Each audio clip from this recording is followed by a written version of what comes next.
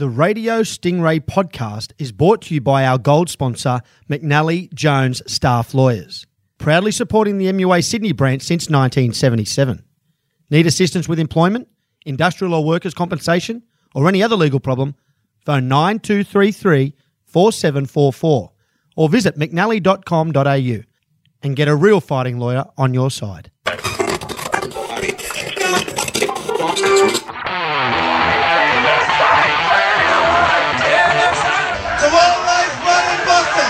And all those rotten politicians that no law is big enough, tough enough, or ugly enough for us not to fight it, or for us not to break it.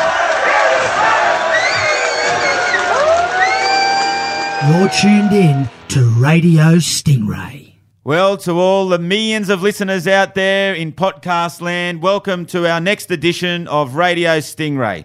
We come to you on the lands of the Gadigal people of the Eora Nation in the fully refurbished studios of Radio Hub with our magnificent editor, Silky. How are you, comrade? Thanks for all the efforts in the show.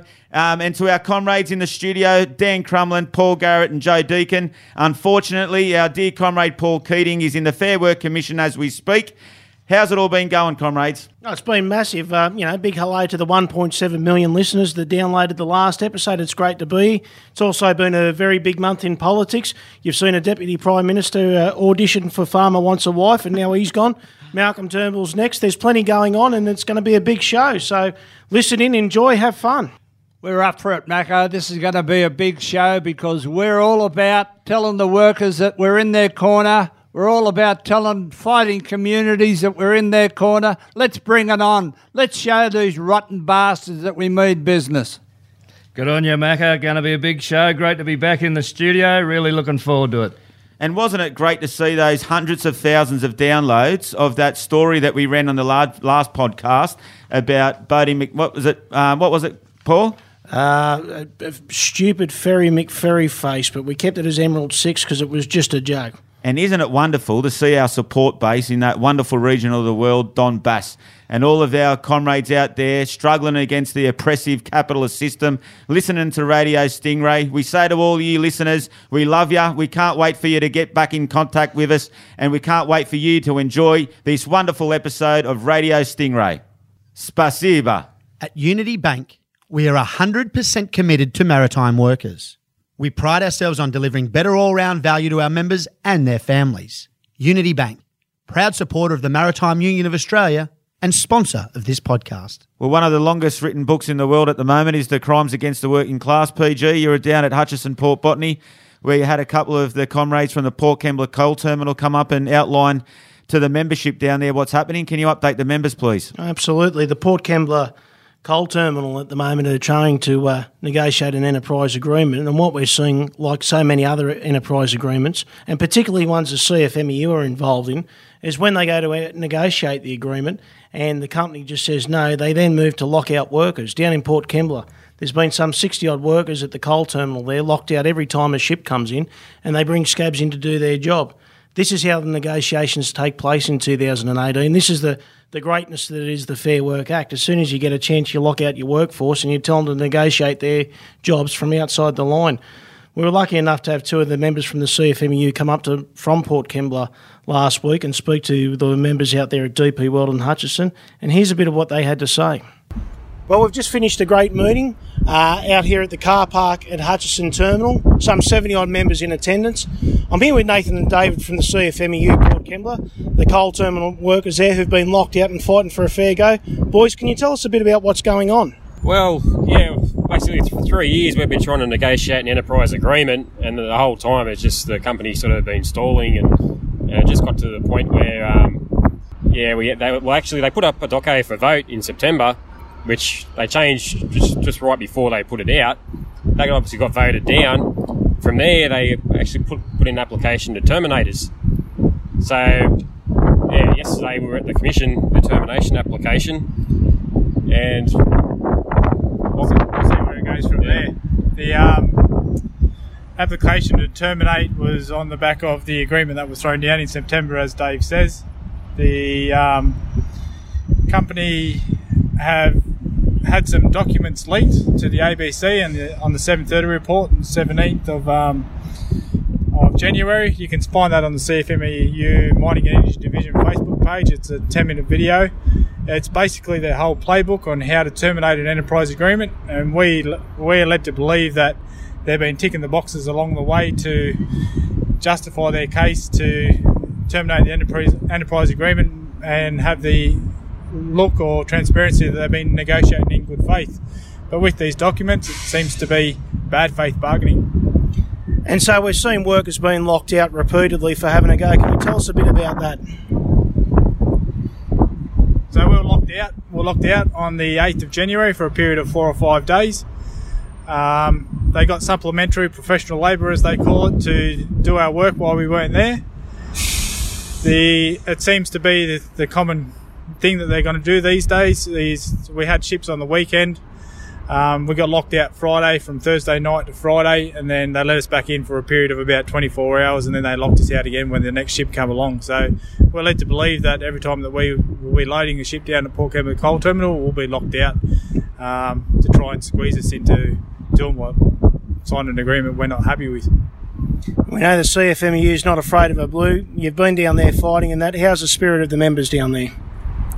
Oh, everyone's no one's going to back down. We definitely that's the case. But back at work though, it is morale-wise, it's a pretty depressing place to be at. Just you're walking around with management team members that are actually that are inside working while we're locked out. The uncertainty of it all, not knowing what's going to happen. The solidarity amongst the workforce seems to be really good. Since we've been locked out, I'd personally feel that the workers have come more together, more united. We seem to be all on the same page. But as Dave says, in working, the morale's down, not knowing whether we've got a job, what conditions what we're going to be working under, pay rates, super, with the termination case leering over the top of our head, the supplementary labour doing our jobs and locking us out, then what kind of morale can you have in a workplace? And maybe that's what they're trying to achieve. Well, Nathan, David, thank you very much for joining us on Radio Stingray. Good on you for the fight. Keep it up, and we're certainly standing with you. One day longer, one day stronger. All the best, boys. Thank you. Sure. Thanks for your time. Well, there we have it, listeners. Another example of extremist employers out there using the current Fair Work Act. Can you believe that's what it's called? The Fair Work Act, to basically make mugs of the Australian working class. And it's not good enough. We need to change the rules, as Sally McManus says, but we also need to change the system, because we can't have these organised conspiracies by the world's largest companies using the current suite of legislation to deny workers their fundamental rights of employment.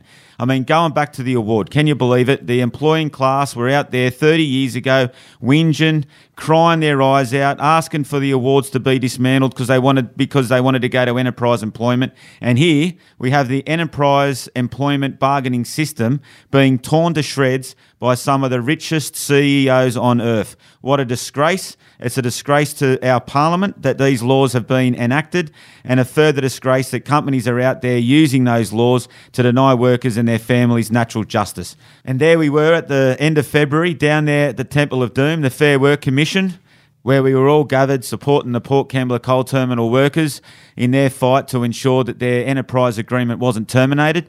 We had a number of very important speakers, being Sally McManus, Gary Keane, Arthur Rorris and Mark Morey, all outlining the vision for a much fairer and just society, for a transition away from the Fair Work Act into legislation that seeks to protect workers' rights, not only for an enterprise agreement, but also the right to organise, and what we believe in the MUA Sydney branch for the right to strike.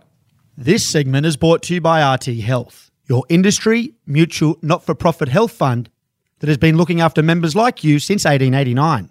Call us on 1300 564646 to find out how you can join the crew and benefit from the exclusive MUA health plan. Comrades, we've been hearing the stories from Oakey Creek for more than 200 days now. It's one of the longest lockouts in Australian history. Too often, the sycophants in media don't expose the true impact of these industrial disputes between some of the world's most horrible companies and their workforces, and the impacts it has on their families and communities. However, we've just had another Sydney branch solidarity trip up to Oakey Creek, and we've got Dan and Joe to give you members out there in Radio Stingray land an update as to what's occurring. Comrades, can you let us know what's happening? Yeah, Macca, we can. Dan and I and veterans from Newcastle and Sydney, along with a couple of Patrick's Wharfies, went up there to visit these heroic comrades on the picket line up there at Oakey Creek North. And the stories of woe turn into stories of courage. The courage that these people and conviction that they show is second to none. And I want you, your listeners to have a listen to the stories of two of these heroic comrades. Look, I'm going to ask both of you a question here, and I'll start with you, Jason. It's about what sort of effect do you believe it's having on the community here?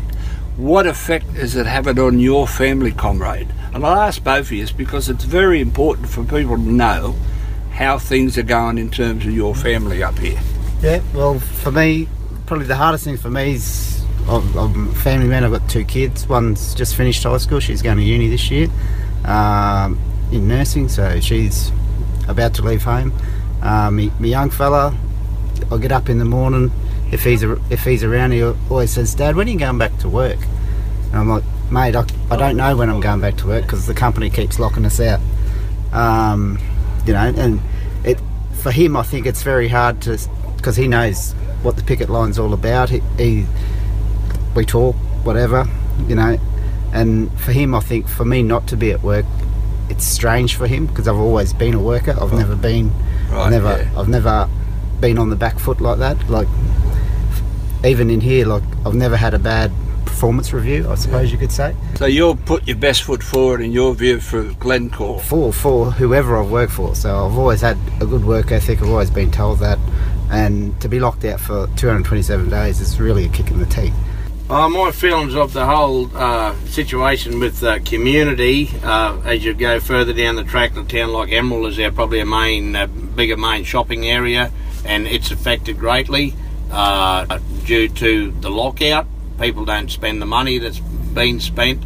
I'm quite sure car companies that sell cars in Emerald, grocery shops, the whole works, would be struggling very by a long shot. School has struggled with it, as we've had a couple of people move on, so we lose students from schools. More students we lose from our schools in the country. They're school teachers' jobs, so it's this about losing jobs in the mining industry. It's not just the mining industry, it's the education side of things as well, where you have school teachers leave from your school due to lack of numbers from people moving on in your communities. So there you have it. There's a group of workers that have been locked out from their job for over 200 days for again trying to negotiate an enterprise agreement. And as you hear, it doesn't just affect the workers. It's the wives, it's the kids, it's the parents, it's the family, it's the community that gets affected by this. Dan and Joe, you had a great honour of going up there and representing the union with those workers. What was your take on it, Dan? How were they up there? Yeah, thanks, PG, mate. They're really doing it tough up there, the comrades, but they're determined, they're united, their spirits are lifted. We thought we'd give them a lift for the old veterans, and they fair dinkum give us a lift. They don't muck around. 234 days. They're fighting, and they're going to continue to fight. They've got the support of their families and their kids. And, mate, they've got some certain restrictions on the picket line that they're got to work their way through. They're doing a fantastic job, and they are fair dinkum warriors of the working class. They're doing a fantastic job, and we all should be proud of them. Like Dan says, comrades out there, when you visit work sites like up there, you're expecting workers to be down and out. I tell you what they done up there at Oakey Creek. We went up there with full intentions to lift their spirits. What they done was bloody lift ours. They just showed inspiration and courage like you wouldn't want to know. They're staring down the barrel. There's word around that there might be a breakthrough in the next couple of days, that there could be an agreement in place. But doesn't matter what the main thing, and the main thing we have to realise that these people were subjected to the most ruthless treatment by a multinational that's given a free rein by government in this country of any persuasion. So long as we've got things like the so-called Fair Work Commission in place, how in the bloody hell are we going to get anywhere? Those miners up there at Oakey Creek North have done nothing wrong. They've done nothing wrong. They've worked, some of them, for 20-odd years down that pit and have absolutely shown loyalty, probably too much loyalty, to this employer, only to be thrown on the scrap heap like an old boot. But I want to tell you, these people have got their backs up. They have the support of the MUA. They have the support of the Sydney branch. We've been up there in droves. We've been up there twice. They love us up there. They love the camaraderie. These people wouldn't know the difference between Karl Marx and Groucho Marx, but they know what politics are all about, and they know they've got a fight on their hands that they must win. Well, it wasn't a disgrace to see Dutton, that filthy, rotten, potato-headed bastard, in Parliament House ridiculing the Oakey Creek miners who travelled down to Canberra to tell their story to politicians who should be listening to Australian workers telling them about the nature of the attacks on their workplace and their families and the communities that they represent. It was fairly typical. You'd expect nothing more from that rotten bastard. And all he does is demonstrate the contempt that the Australian Parliament and particularly the Liberal and National parties have for their regional workplaces and regional communities and regional workers. Now, as you have both clearly articulated very well, these courageous miners come from a union with one of the strongest heritages, one of the strongest traditions of militancy, of fighting back against bosses, against mining corporations and anyone else who has a go at them. And they're continuing that fine tradition. The Sydney branch couldn't be more prouder of those workers who have stood on that picket line for more than 220 days against one of the most hostile employers in the country. And all we can do is continue to offer our full solidarity, our full support, and much more than that, I've got to say. This fight will not end when those workers go back into that pit. This fight will only finish when workers are able to overthrow the system that allows these laws to be used and abused by employers the world over. So we say to our Oakey Creek comrades, this fight is ours as much as it is yours. We'll continue the campaign to secure the justice that you deserve, and then we'll continue together in the campaign to rid this country of the rotten laws that subjugate workers and their families to these crimes. So comrades, well done, continue the struggle, and we look forward to seeing you again soon. Protect, Australia's leading severance and income protection fund for maritime workers. For a site visit or further information on how to get Protect in your enterprise agreement, contact Craig Johnson on 0400 671 274. You're with Marla from Radio Stingray, and joining us from rural Tasmania, where she's campaigning to defeat the Liberals, is MUA National Women's Liaison Officer Michelle Myers. We lost a great comrade in Zelda Diaprano. Can you please tell us about her activism and her story? Zelda was just amazing. When she decided to chain herself to the Commonwealth Building in Melbourne for equal pay way back, she told me the story that she had to speak to the WWF members down there at the time and the Seamen's Union boys to find a chain because she didn't have one and she didn't have any money and she didn't realise how expensive they were, and apparently one of them found one for her. She said she was always scared to tell that story because in case they got in trouble, because she's pretty sure they didn't pay for it themselves. But she decided she had to take action and fight for equal pay and to do something extreme to bring attention to it. So what was the reaction like at the time? I guess it shocked everyone. So a woman to take action like that is a shocking thing to do in those days, and I think that's what we need to do sometimes is the shock factor to get our message across, and she just does that. And she was involved in campaigns later on in her life, wasn't she, for equal pay as well? Yeah, she fought hard all her life until she passed away last week in her 90s. She was always fighting for it. When I met her in 2011, she said, "I can't believe we're still fighting for equal pay," and she's right. And it's 2018, and you mentioned that we're still fighting for equal pay. Why do you think it's so important that we continue her fight? Not for Zelda, for women everywhere. We need to continue to fight to break down the gender pay gap, to fix the inequality in our society. I mean, you just look anywhere in the world, and women are always being treated differently, and we need to continue to fight for ourselves and for our kids that are coming behind us. And is there anything else you wanted to add? Look, it's International Women's Week. I call it the week, even though it's a day, but I think I just really want to see some members get involved and male and female members. I want to see people get out in the streets. I want them to support their comrades on the back of what happened with Michaela Cash this week and the vile comments that came out of her mouth. I think it's time that the community stood up and fought for women as a whole. Get out in the streets, get to the marches, get to any event that you can find and be a part of it, be a part of something special and fight on and in honour of Zelda Diploma and fight for women everywhere. So there are local women's marches happening next week, so it's important people get along to them.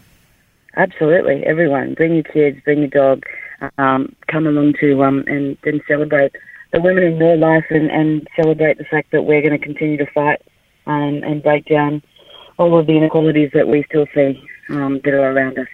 Thanks for your time today. Thanks for having me, mate. Thank you. Maritime Employees Training Limited is an independent, not-for-profit industry training body. Governed by the representatives from the MUA, maritime employers and the training sector experts, Metal's goal is to develop the most skillful, safe and efficient maritime workforce globally.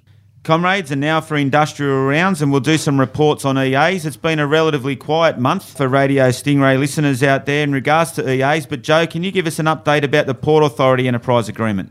I can, Macca.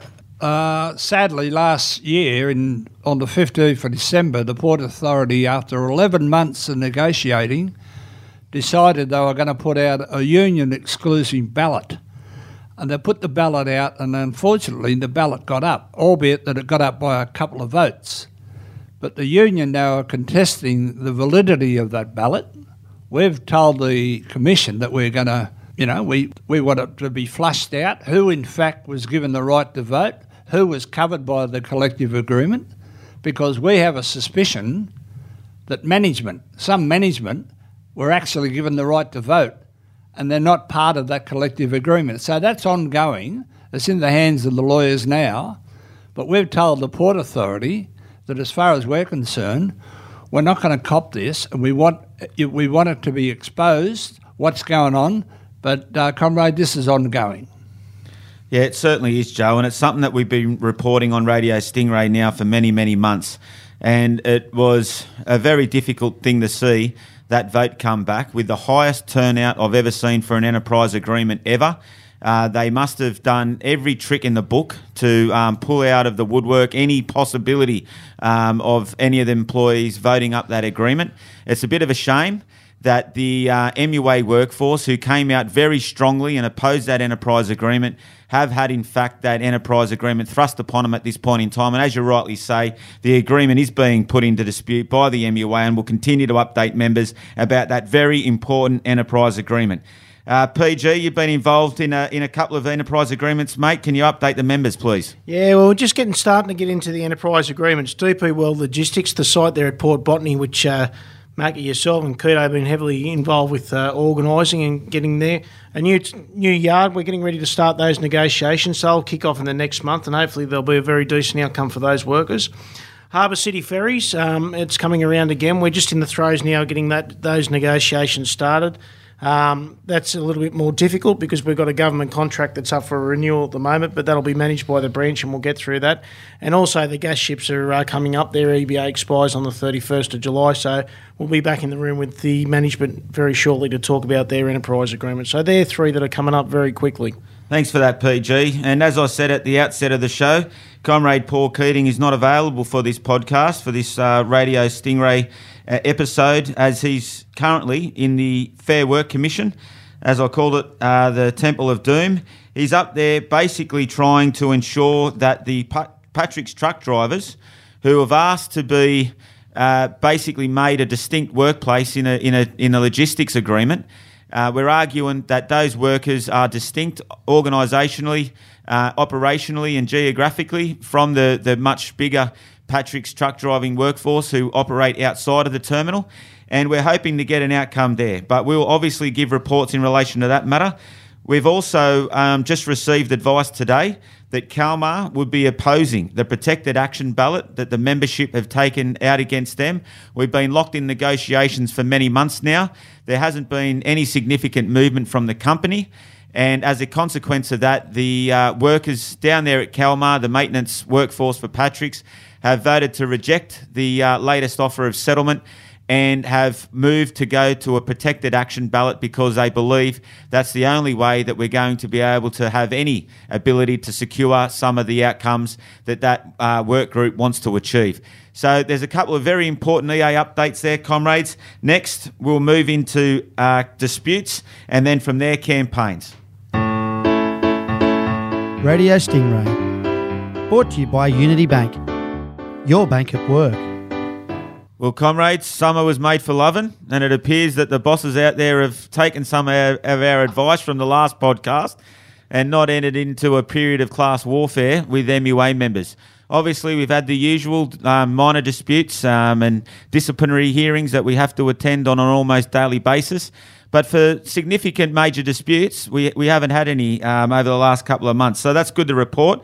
However, there's still a couple that we need to. And Joe, just today, the 1st of March, we have a dispute unfolding, comrade. Yes, we do, Macca. Unfortunately, you say about the 1st of March, summer's gone, but the heat getting applied to the workers, the heat every day. Every day of the year, the workers feel the heat of these rotten bosses. And one of these rotten bosses in this case is a company by the name of Inco Shipping Company. Now, they've got this small tanker called the Integrity. Now, the Integrity, our blokes are working 12 hours, 14 hours, sometimes 16 hours to keep this vessel going because it's a tanker. And we lost the right to man tankers 2 years ago, and this tanker comes along. All of a sudden, the company decided to lay the vessel up for 9 to 10 days from today, and they said, all you IRs, all you integrated ratings, pack your bags, you're not wanted. But all you engineers and all you mates and you, the captain, you can stay. Well, we told the company this afternoon they could stick that where the sun don't shine. We're not copping our people getting thrown down the gangway again. And the old threat, Macca, the old threat again was, it'll go off the coast. We'll take it off the coast. If you think, they hold a gun to our head every time. And these workers on the ship have resolved to say, hey, we've done everything right here and we're not going to cop it. And we're going to fight you all the way. And you know what? Our union's going to fight with them. Great stuff, comrade. It's always good to hear workers engaged in struggle, being supported by their unions and doing everything that we can to deliver the outcomes that we absolutely fundamentally deserve. And to see these rotten bosses running around the coast, using all the threats, the usual intimidation, ain't worth a cracker. If you didn't have the legislation protecting you, you wouldn't be anywhere remotely close to being where you are today. But it's not a surprise to once again to hear bosses out there using extreme laws to basically attack workers. PG, you got a couple yourself, mate. Can you update the members, please? No, thanks, Macca. There's a few things going on. I suppose in bunkering land too, there's a good one going on at the Anatoma at the moment. Our members have been working on that vessel since 2010 and been told that their jobs are being finished up on the 20th of March. Glencore, who now oversees the bunkering contract for the cruise ships and ships in Botany, have decided to sail the vessel and said that's enough and close the job down. The only thing is they haven't got a replacement vessel, and there's after the 20th of March, there's another 7 cruise ships in the next 10 days. So we're currently back in discussions with Svitzer, who own the barge, and looking to keep that extended and back on track. We know Svitzer's going back to Glencore saying, there is a job here to be done. So we're talking with the members and hopefully there'll be a 2-month extension, if not a 12-month extension, and hopefully longer there. A few other things going on. The gas buggies, it's been reported previously on the 27th of November, the gas buggy management, the 4 ships that run LNG from Karratha to Japan, would be scaled down and wound out. We've been involved in a number of meetings, and I've been involved in that over the last 3 months, talking to the North West Shelf management. We're currently working through a process there to say we don't mind what your plans are, but there's 4 Australian ships and we want to make sure that whatever happens moving forward, those 4 ships are still manned, or 4 other ships are manned. But either way, we're still on 4 ships and we need to move forward. I suppose the last one, Macca, I want to report on in a more sombre note. The branch has been doing a lot of work about a fatality that took place 12 months ago to the day that we record Radio Stingray of Tim McPherson down at the Barangaroo Ferry Hub. Only early this week I finalised a witness statement. That's most likely going to go to a coronial inquest, and so it should. It was the life of a worker that was just absolutely unnecessarily lost because of a lazy procurement process with Transport for New South Wales, absolutely no oversight with work health and safety, and allowing a worker to put himself into a position that he should have never been in through a company that absolutely did not care about workplace health and safety. That's still got some distance to go, and so it should. He should never have died, and his life should never have been taken in vain by the boss with the way it's done. And just today being 12 months out from that terribly tragic day, it doesn't matter what comes out of the coronial inquest or any challenges there. There's a father who's not with his kids tonight. There's a husband who's not with his wife tonight, and that's because of safety standards. We're so lax on that barge, the Mayvan.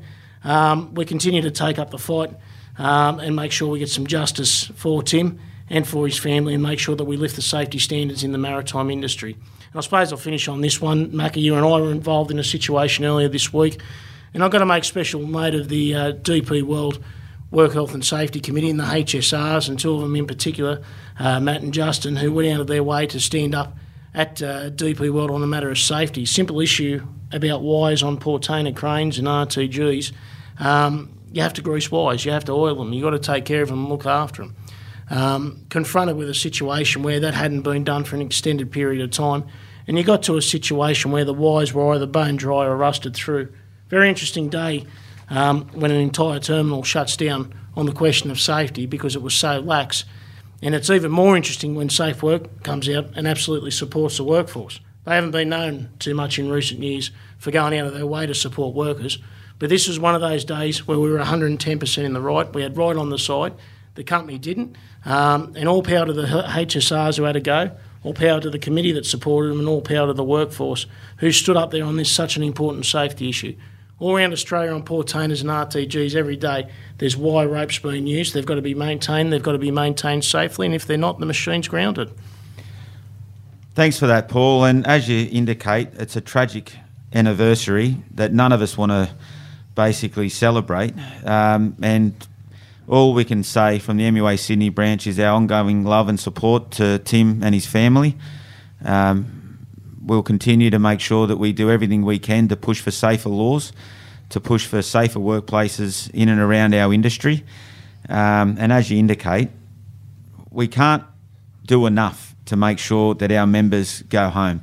It's one of the core responsibilities of officials, and that DP World dispute we've had in recent days basically demonstrates that whilst companies run around saying safety is the number one priority, we still see these examples, and they're example after example, of where that principle doesn't seem to be put into effect.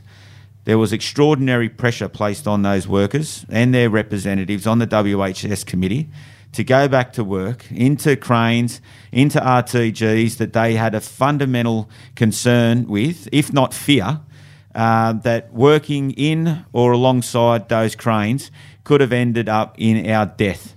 And for the bosses to basically suggest that it may have been industrial action says to me that their principles need to be adjusted, and that when workers highlight their concerns and fears in relation to equipment, heavy machinery and unsafe work areas, that they're listened to, and that everything goes into resourcing those workers and their representatives into building a safer workplace. I basically relieved you down there after you getting the call at 7 o'clock in the morning. I came in at around midday. And we were still under incredible pressure to put machines back into operation that hadn't been declared safe. And now, thankfully, the Work Health Safety Committee down there at DP World Port Botany have put in place a regime to ensure that that RTGs and cranes are safe.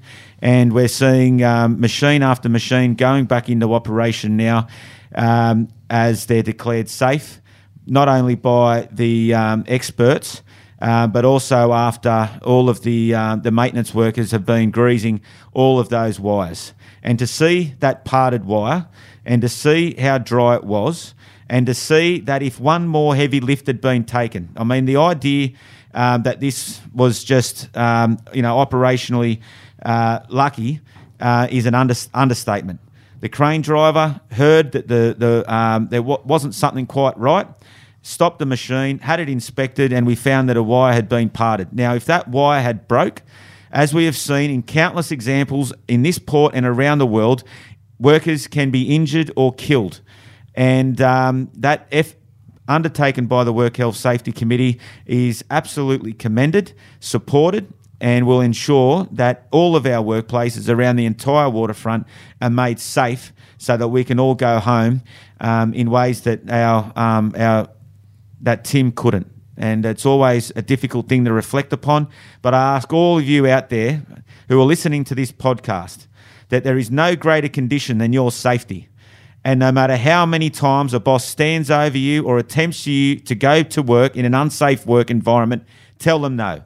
And if you feel that you're being put under pressure, contact your delegates, contact your officials, and we'll make sure that that workplace is stopped or operations are ceased until such time as it's made safe. And that is your legislated right, and don't allow any boss or any other worker for that matter to pressure you into working unsafely. It simply isn't worth the risk. Comrades, well, we've reported in recent months the activities of VICT, the terminal that's operated by ICTSI, one of the internationally recognised gangster corporations. ICTSI is one of the larger global network terminal operators, and unfortunately they've been on a course of destruction right around the world where workers are organised, they undermine them, they use anti-worker legislation, they use anti-union tactics to destroy those workplaces and the conditions that they've built up. I'm not going to mention the unmentionables, the people, the parasites, the filth that have been involved in organising against dockers, wharfies, longshoremen, whatever you call ourselves, right around the world. What's happened in Melbourne, in Victoria, is an international disgrace, and the MUA at a local, national and international level are ensuring that ICTSI and VICT, their terminal in Melbourne, don't get away with the union busting and worker destruction tactics that they're currently involved in. They went out and got secured an enterprise agreement with a handful of AMOU members who basically took over the work that has traditionally been undertaken by waterside workers and wharfies and their union, the MUA, in one of the most opportunistic grabs that I've ever seen in the Australian trade union movement. Now, we have got a substantial and substantive campaign being waged, not only against VICT, but against all of the operators that seek to use the legislation to undermine our hard-fought-for conditions. We've seen these tactics unfold in a number of ways, including sacking the delegate who was involved instrumentally in defending the workers' rights in that workplace. He was one of more than a dozen, as I understand it, individuals who hadn't secured an MSIC card and was the only one left out of being allocated to work. There was a significant community response, not only of maritime workers, but workers throughout the port and workers throughout Victoria. And for that matter, Sydney maritime workers went down and supported the community assembly that was taking place outside the terminal. We've seen, for the first time ever, the Secretary of Vic Trades Hall, Luke Hilikari, basically be injuncted from a protest. Now, if you think you've got democracy simply because you have the ability for once every 3 years or 4 years or whatever the case might be of going and ticking a box for some bastard to go and represent you in Parliament or pretend to represent you in Parliament, then you're absolutely kidding yourself. Democracy exists every day of the week. There's not a minute of the day goes by where you don't have access to your democratic rights. Yet this Liberal government is attempting to tear away all of those rights through enormous number of legislative pieces seeking to undermine your ability to protest. This VICT campaign is not only about justice for workers in and around the waterfront, but it's about justice for workers. And we've seen VICT and ICTSI come out with all of the threats, all of the intimidation, the big fines, putting on us that we've got to pay $5 million, and if we don't pay the $5 million, we've got to pay $100 million. I mean, who the hell do they think they are? Who do they think they are coming and attacking workers' representative organisations, which is what trade unions are, and suing them for triple what they're worth. I mean, have a look at yourselves. I can't wait for the day, I've got to say. If this is not going to be the first example of a tax on unions, and it certainly isn't going to be the last. But if workers and their unions don't fight back in a much more hard and brutal fashion, then we are simply going to see the destruction of unions through fines and being sued left, right and centre, as we've already seen workers and their officials fined and sued. So this campaign is a tremendously important one, and we're going to continue to update you to ensure that you are aware of the nature of these attacks on your workers' rights and conditions on the waterfront. We know that these conditions, in some respects, are 15%, some are 25%, some are 40% worse than what we've been able to secure on Australia's waterfront going back many, many years. So this fight will absolutely be taken up by the MUA and any other union that seeks to act in solidarity with us. We look forward to it. We relish it. We can't wait for you to get back in the kennel where you belong. Now that I've got that off my chest, PG, what's your dispute, comrade? I feel like I need a cigarette. There's been a bit going on. Last Radio Stingray, I said I was going to have a tilt for the Cedar Banks. We've been doing a lot of campaigning over the summer period, speaking to some 500-odd ALP members in the Cedar Banks. With a closer nomination, I hate to say it, but I didn't nominate in the end. I made a decision after speaking with the branch executive and the national officer and a number of good comrades not to run. At the time when the decision was made, the numbers were split. There's no doubt I was in the hunt, and there's no doubt I was a very good chance of winning, but the outcome could have seen a split between the branches. Two left-wing candidates and a right-wing candidate was always going to lead to some problems. It's a numbers game in the end. But I've got to say this. I've been so honoured and humbled to stand up and even put the name forward to go and talk about industrial relations change, to talk about the rights of workers that have been stripped away, to talk about changing the dynamics in Parliament and also changing the representatives. Over the course of many meetings, candidates, forums, I had the honour of representing maritime workers and workers out there by just saying we need to do more than the Fair Work Act. We need to repeal that document, get rid of it and replace the whole thing, putting in a system that gives workers a fair go. We need to change the system so the balance of power is shifted in favour of workers and not against workers. At the end of the day, the decision was made, and it's a hard decision too, after discussion with my darling wife and the family. It's not an easy decision to leave the Maritime Union. It's like a drug you can't give away. Representing maritime workers is going to be the favourite chapter of my life, and it wasn't very easy to pull out, but at the end of the day, after having a week or two to reflect on it, I'm glad I did, because the timing wasn't right, and that's okay. But we got in there, we had the debate, we had the go, and we'll have another go again when the timing's right. We'll go and take up the fight. But one thing's for sure, whoever gets elected into the Cedar Banks, or whoever represents the Labor Party or any political party in any of the other 149 seats in Canberra, need to get off their arse and do more for workers. What we're seeing at the moment is rights being stripped away, wages being stripped away, healthcare now being determined on your credit card, not your Medicare card. You've got a situation in 2015 where some 732 companies earning $500 billion in revenue paid $0 in tax. But you've also got the same situation where tonight 100,000 people will be sleeping rough on the street in around Australia because we're not putting money into affordable housing. We're not putting money into social housing, yet we can keep putting money into banks' pockets. We've got to do more. So, look, I'm still here. I'm glad to be here. I'm glad to represent workers, and I'm glad to stand shoulder to shoulder with the Sydney branch executive. And the last thing I'll say is this. To all the members who reached out and said, how can I support you with money? How can we support you with hours? How can we stand up and get behind the MUA? Have a go. Thank you. It really meant a lot. And it's good to know that there's so many members out there who are keen and dedicated to piss this Turnbull government off, get rid of the duds there and put in someone that's prepared to represent workers. So to the executive and everyone, just thanks very much from the bottom of my heart. Well done, Paul. And that was a great contribution. And my political strategy is basically to put MUA ALP members into Parliament now and Communist members into the Parliament after the revolution. I think you would have been a fantastic candidate, a fantastic, not only for Banks, but a fantastic addition to working class people in the Australian Parliament. You absolutely deserved a shot at the title. That Banks electorate, I think, would have been enormously serviced by yourself with your community engagement, with the values and principles that you've got as a trade unionist, the progressive policies that you wanted to institute. I think it's fantastic that you've ran the campaign that you've had. and it's always been with the support of the entire Sydney branch executive, as well as the membership, which was demonstrated at multiple meetings of our members. And most importantly, what I seen was a change in the way in which politics was discussed in that electorate. We've seen the community forums, and we've seen the shift away from the sort of corporate policies that are underpinned by parliamentary politics these days, and a move back to working class politics. And nothing made me more prouder of you when you articulated the case for workers' right to strike.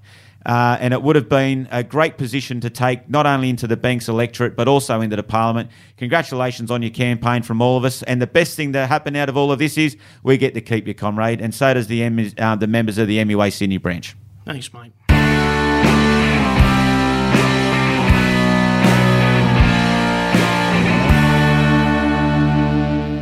PG, on the 22nd of February, comrade, we were down there at Barangaroo for the smoking ceremony for the 2 new vessels for Harbour City Ferries. Can you tell the members about that, please, mate?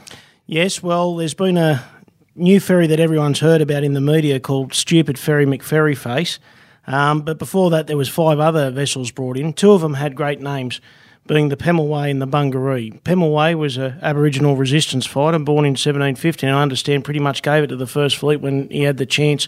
And Bungaree was an explorer also from the Botany area. They were 2 great names given to 2 of the vessels, and one of the traditions that goes with naming vessels, and certainly down at Sydney Ferries there, led by the Aboriginal Torres Strait Islander Committee, is making sure there's a smoking ceremony down there that has deep connection and tradition at the ferries in regards to giving the vessels a new start, boarding off the old spirits, but giving a good opportunity and starting afresh and moving forward.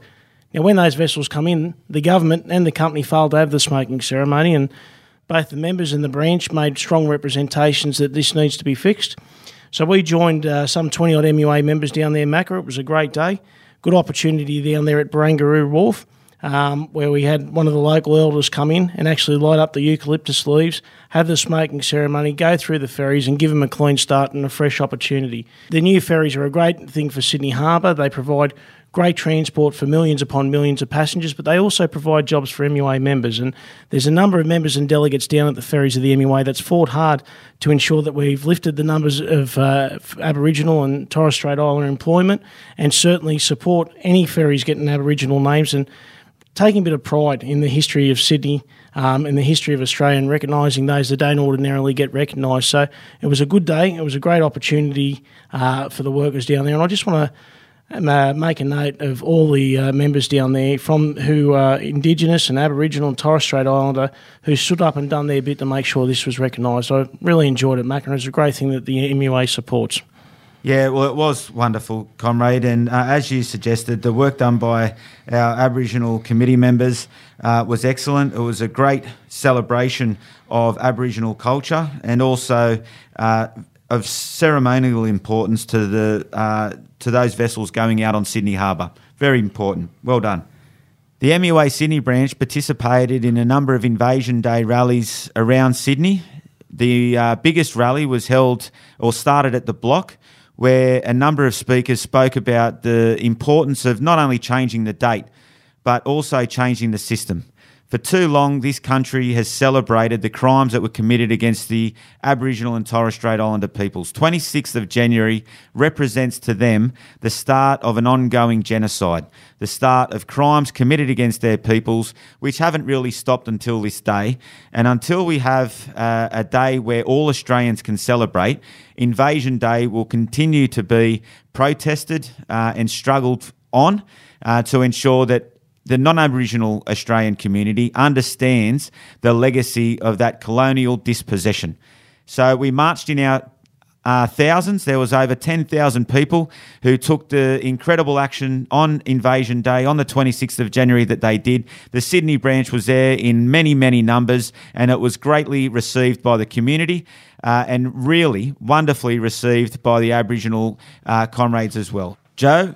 Well, you were down there at Silky's old stomping ground, White Bay, the home of the famous P&O Port militant gangs of many, many decades, for the arrival of the Peace Boat. Can you tell the members about that, please? Yes, I can, Macca. What a day it was. particularly for me that was pretty involved in the peace movement all my life, actually, as a young kid right up until now. Like, this vessel was so significant that it goes around the world and promotes world peace. It promotes the abolition of nuclear weapons. It says to countries you need to ship up or shape out in terms of making sure that we have a nuclear-free world. On that vessel were Japanese survivors of the Hiroshima and Nagasaki bomb. Also we had on that vessel survivors of the Maralinga and Montebello explosions up there in the northwest, you know, where the British tested nuclear weapons up there. So there was a bit of a mishmash of workers and family community people from all around Japan and up there in the northwest sharing the same goal, to rid this world of that rotten, absolute, you know, position of having nuclear weapons hanging over our head. The day was symbolic. Like PG said, there was a smoke ceremony. The Aboriginal people put on a smoke ceremony on the vessel. They blessed the vessel and they pushed away all the evil spirits, the warmongers and the generals. I said, pack your bags, we don't want you around this joint. And it was very symbolic. It was very moving. The demonstration later on the day was absolutely moving. And I can tell you, I went to Peace Park in Hiroshima. I went to Peace Park in Nagasaki. And there was an old lady said to me in Hiroshima, please convey the message to your members and everyone in Australia. Never, never again should we go through this. And that is the theme of this union, because I said on the day, and I'll keep saying it, peace is union business, and the MUA is right up to their necks in the efforts to create peace in the world.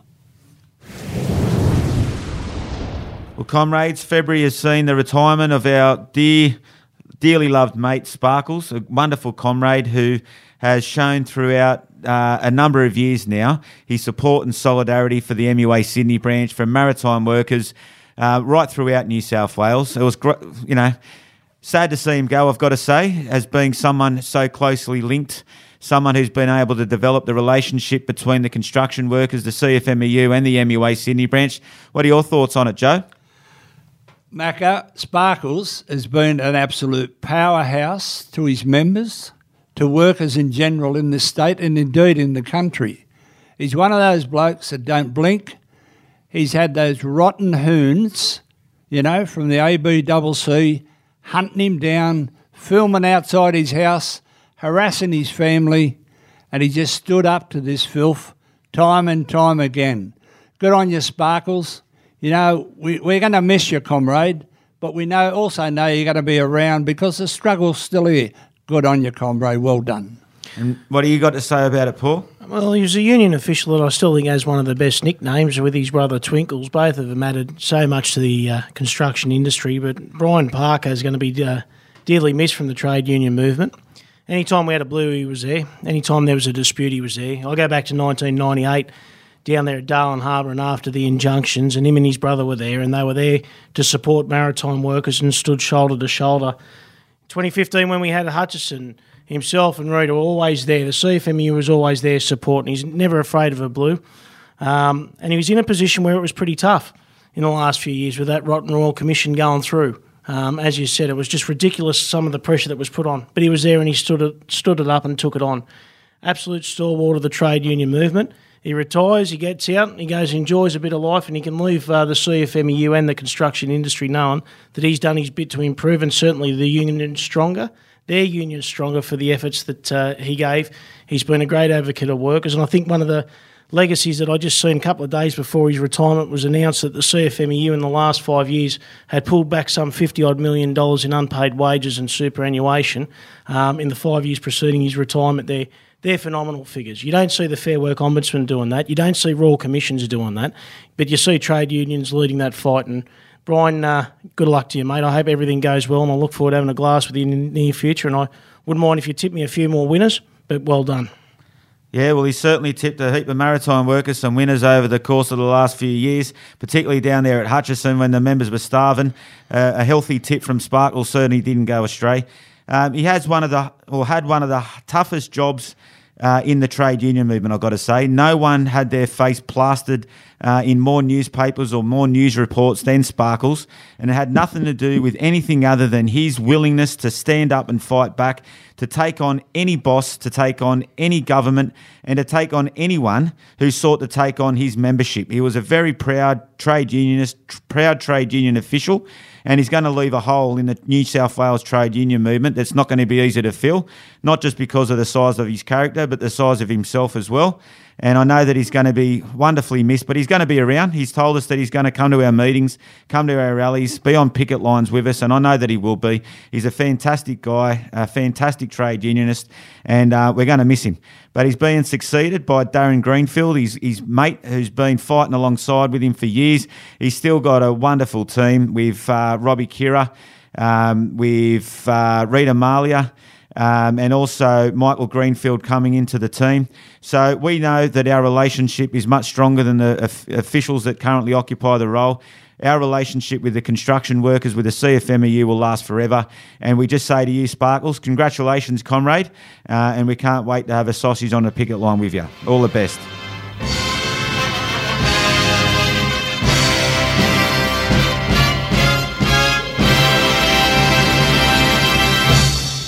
Late February, the National Youth Committee had their annual conference down in Melbourne.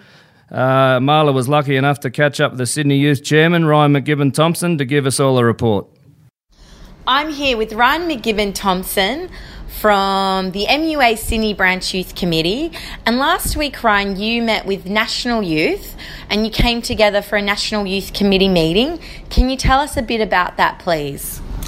Yeah, Marla, it's come out of resolutions from National Conference that the elected national youth representatives from each branch of each state get together, every 2 years, I think it was. So we got together in Melbourne, went through what was working, what wasn't working, and how we can build and move forward into a more solid platform for young workers in this industry. And what were some of the goals that came out of it?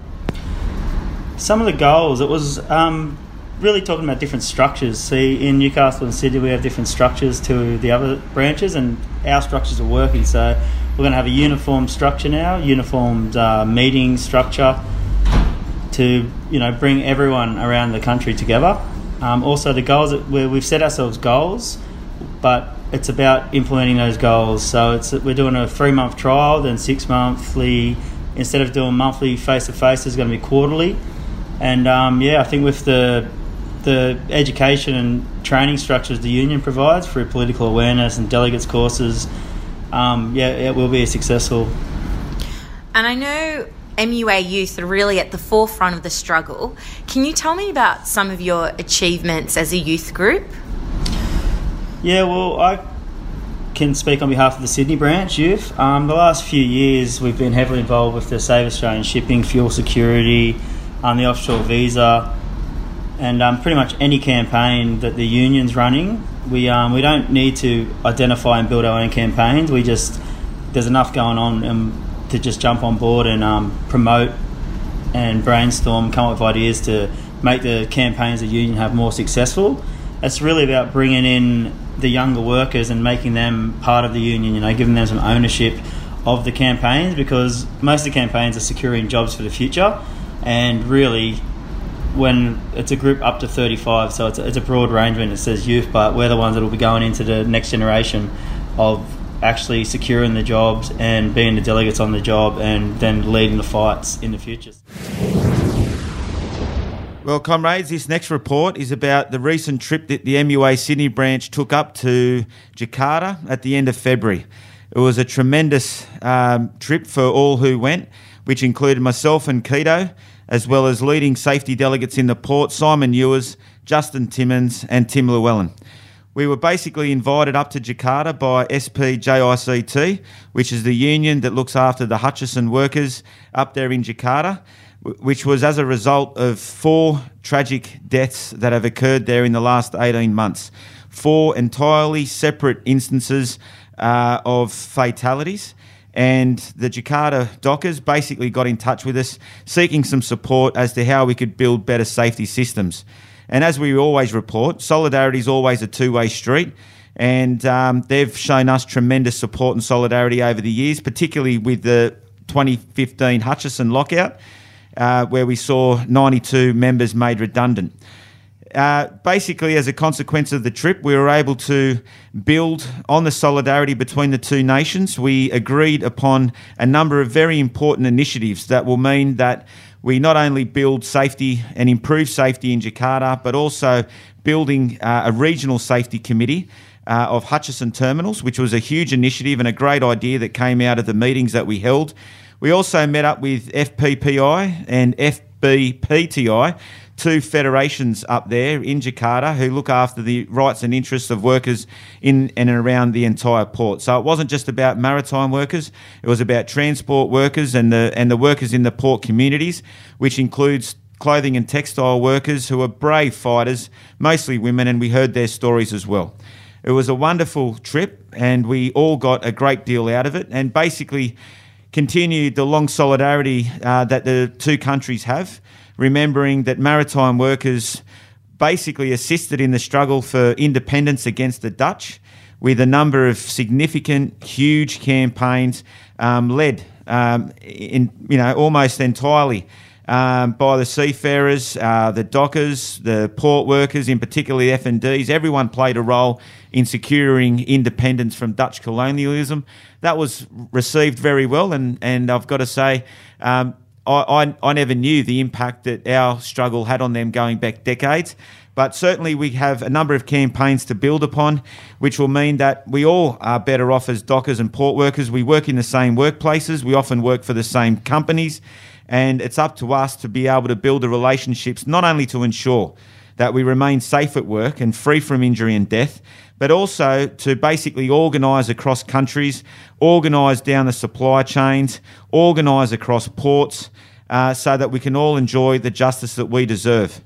And I've got to say, I don't think they got as much out of that trip as we did. It goes to demonstrate that racism is such an inherently toxic source of division for workers right around the planet. I know that I have much more in common with the comrades that I met up there, including Saria, Boeing, Rizki, Bowo, and all of the comrades we were able to meet up there.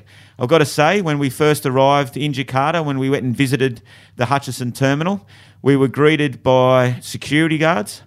And once we arrived in the meeting hall, the union rooms in Jakarta, we were basically made aware that there were police officers, undercover police officers, inside the union rooms to listen to what we had to say. And very unfortunately, they denied us entry back into the terminal and back into the union rooms, so that we had to basically meet off-site. But we weren't intimidated by the threats and intimidation that existed up there in Jakarta. The dockers were not in any way intimidated by that either. They're on the coalface every day of the week. We're lucky that we could have got on a plane back homes, back to the comfort of the Sydney dockers community, but they're up there fighting each and every day. We met with the SPC workers. They're contracted workers who drive the machinery, the RTGs, the reach stackers, the forklifts. Basically, they've lost their jobs. They had a contract which only lasted for 12 months. They organised campaigns to get better than the $2.30 an hour that they're subjected to, and that's not a good wage in Indonesia at all. It's a country of significant wealth, but it doesn't have very good redistribution of that wealth, and it entirely goes to the rich and famous. The Hutchison dockers, the crane drivers, the team leaders, the senior clerical workers are on $20 an hour. They've got a strong union that fights hard. And these poor workers driving the RTGs, and as I said, the reach stackers and forks are on $2.30 an hour, have no roster, have nothing. And when they sought to organise against their bosses, they were basically thrown out and lost their contract. So we're here to say to Hutchison, not just in Sydney, not just in Brisbane, and not just in Jakarta, we're coming after you. There is nothing that you have in your arsenal that will allow you to subjugate workers, to beat workers, to oppress workers. We have the greatest weapon on earth, and that is solidarity. We will destroy racism, we will destroy division, and we will destroy companies that seek to use the repressive laws under regimes in Australia and Indonesia and elsewhere to deny our workers the justice they deserve. So we all came back inspired, and we've come back with a heavy workload to ensure that we can build safe systems at work, to build organised dockers around the world. And I've got no doubt that with the wonderful delegates and members that we've got in both our ports, we'll be able to do that. All right, comrades, well, there you have it, another episode of Radio Stingray. We thank all of the sponsors, and we thank all you, the listeners. And remember, there's a couple of very important events to all of our comrades celebrating Mardi Gras on Saturday the 3rd, and to all the MUA marchers on that night. Congratulations, and have a great and wonderful evening. We also have the Working Waves on the 2nd of March for all the waxheads out there, and for the fitness freaks who are going to participate in the Comrades Cup. I look forward to hearing all of the wonderful reports from that day. And remember, International Women's Day, the 8th of March, and then the rally on the 10th. To all of our comrades in the women's movement, and all of our female members, and all of the activists who are struggling against the patriarchy and against oppression and brutality of the capitalist system, have a great International Women's Day, and make sure you overthrow all of the oppressors and the repressors. And as we always finish on, comrades, if you know anyone who can see a drop of water, make sure you join the mighty Maritime Union of Australia. Thank you, everyone, and we'll see you next time. See you later. To all those rotten bosses and all those rotten politicians that no law is big enough, tough enough, or ugly enough for us not to fight it, or for us not to break it. You're tuned in to Radio Stingray. Radio Stingray podcast was brought to you by McNally Jones Staff Lawyers, assisting MUA members and their families for 40 years. Phone 9233 4744 or visit mcnally.com.au and get McNally's on your side.